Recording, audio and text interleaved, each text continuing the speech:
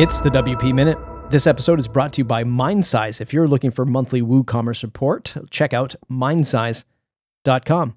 Today's episode is written and produced by Dave Rodenbaugh, producer at the WP Minute, owner of Recapture.io. It's his returning episode on the e-commerce minute, discussing the crisis at the supply chain. If you're out there going, man, am I going to get my presents this holiday season for my kids? Well, they will kind of give us a little insight into that and the impact the supply chain has on the e-commerce world. We really hope you enjoyed today's episode with Dave. If you do, thank him on Twitter. If you want to thank the WP Minute, support the WP Minute by going to buymeacoffee.com/MattReport. That's buymeacoffee.com/MattReport. Support WordPress media and independent media like this. Okay, let's get into today's episode. Hello again, Dave Rodenbaugh here with the e-commerce minute. This episode comes to you right after Black Friday, Cyber Monday 2021. This week, I wanted to talk about an ongoing crisis in e-commerce that you've probably heard a bit about, but you're likely confused as to why it's still a problem. And that would be the supply chain issue. So we've been hearing about supply chain delays since the beginning of the pandemic. Here in the US, you probably suffered through some shortages of consumer goods like toilet paper or buying fresh meat like chicken or beef.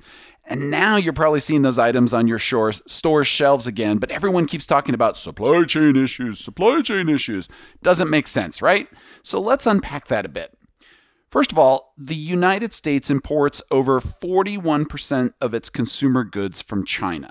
There's some smaller amounts that come from Vietnam, India, and Germany. The total is about 56% of its total consumer goods come from overseas. That figure has remained fairly consistent for the last 4 years, according to Jungle Scout. So 40% of all those imported goods pass through one of two ports in the United States, either the Port of Los Angeles or the Port of Long Beach. For those who know their California geography, that basically means the greater metro area of Los Angeles is responsible for 40% of all consumer goods coming into the United States. That's huge. Now, let's spice that up a bit. During COVID, consumer online spending increased dramatically.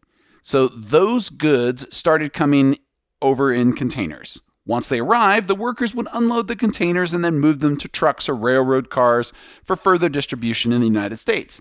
But before the pandemic even started, there was already a truck driver and warehouse worker shortage to the tune of about 61,500 jobs, which under the pandemic skyrocketed another 33% higher to 80,000 jobs, and no one to fill them.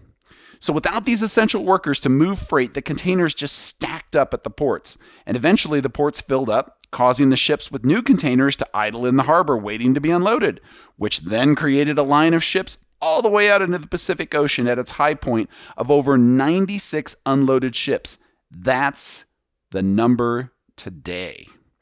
So recently, the local laws in California, specifically in Long Beach and Los Angeles, were changed to help get some of the ships to unload by stacking containers higher than was previously allowed by law.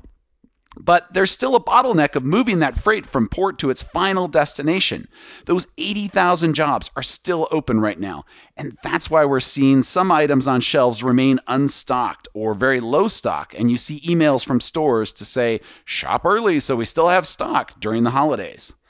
That's also why things like cars have increased in price, both new and used. Chips that are required in every vehicle now are simply sitting at sea and can't get to their final destination. Parts to repair cars are sitting in containers at port and can't get to the garages that need them. My own repair garage told me a story about holding one of their cars for 5 months because they couldn't source a part to repair it from anywhere in the United States. At any price, they were willing to pay anything, still couldn't do it. That story is unfortunately a very common one.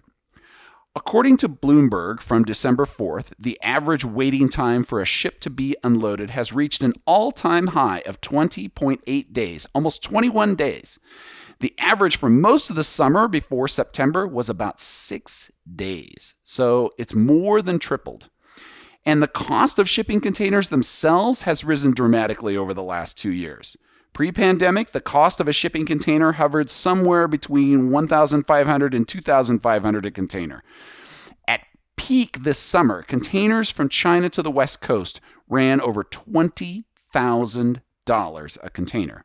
Currently, we've dropped to a much lower point of about $14,934 as of December 3rd on the FBX, which is the Freightos Baltic Index that talks about the current prices of shipping containers.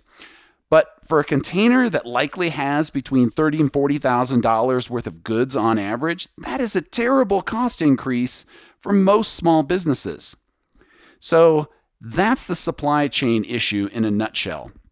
Until we can move that freight completely from all points in the journey, we're going to continue to see small shortages of things everywhere and price increases for almost everything. And it's going to keep going on for months to come, unfortunately. I hope that was helpful for you this week. If you have other e-commerce topics you'd like me to talk about, tweet at the WP Minute and I'll put it on the show. Until next time. Thanks, Dave. Thanks, listener. If you want to go to Twitter, thank Dave for his contribution to the WP Minute this week and join as a producer just like Dave, contributing to WordPress content all around the world at buymeacoffee.com/MattReport. That's buymeacoffee.com/MattReport. Thanks for listening, and we'll see you in the next episode.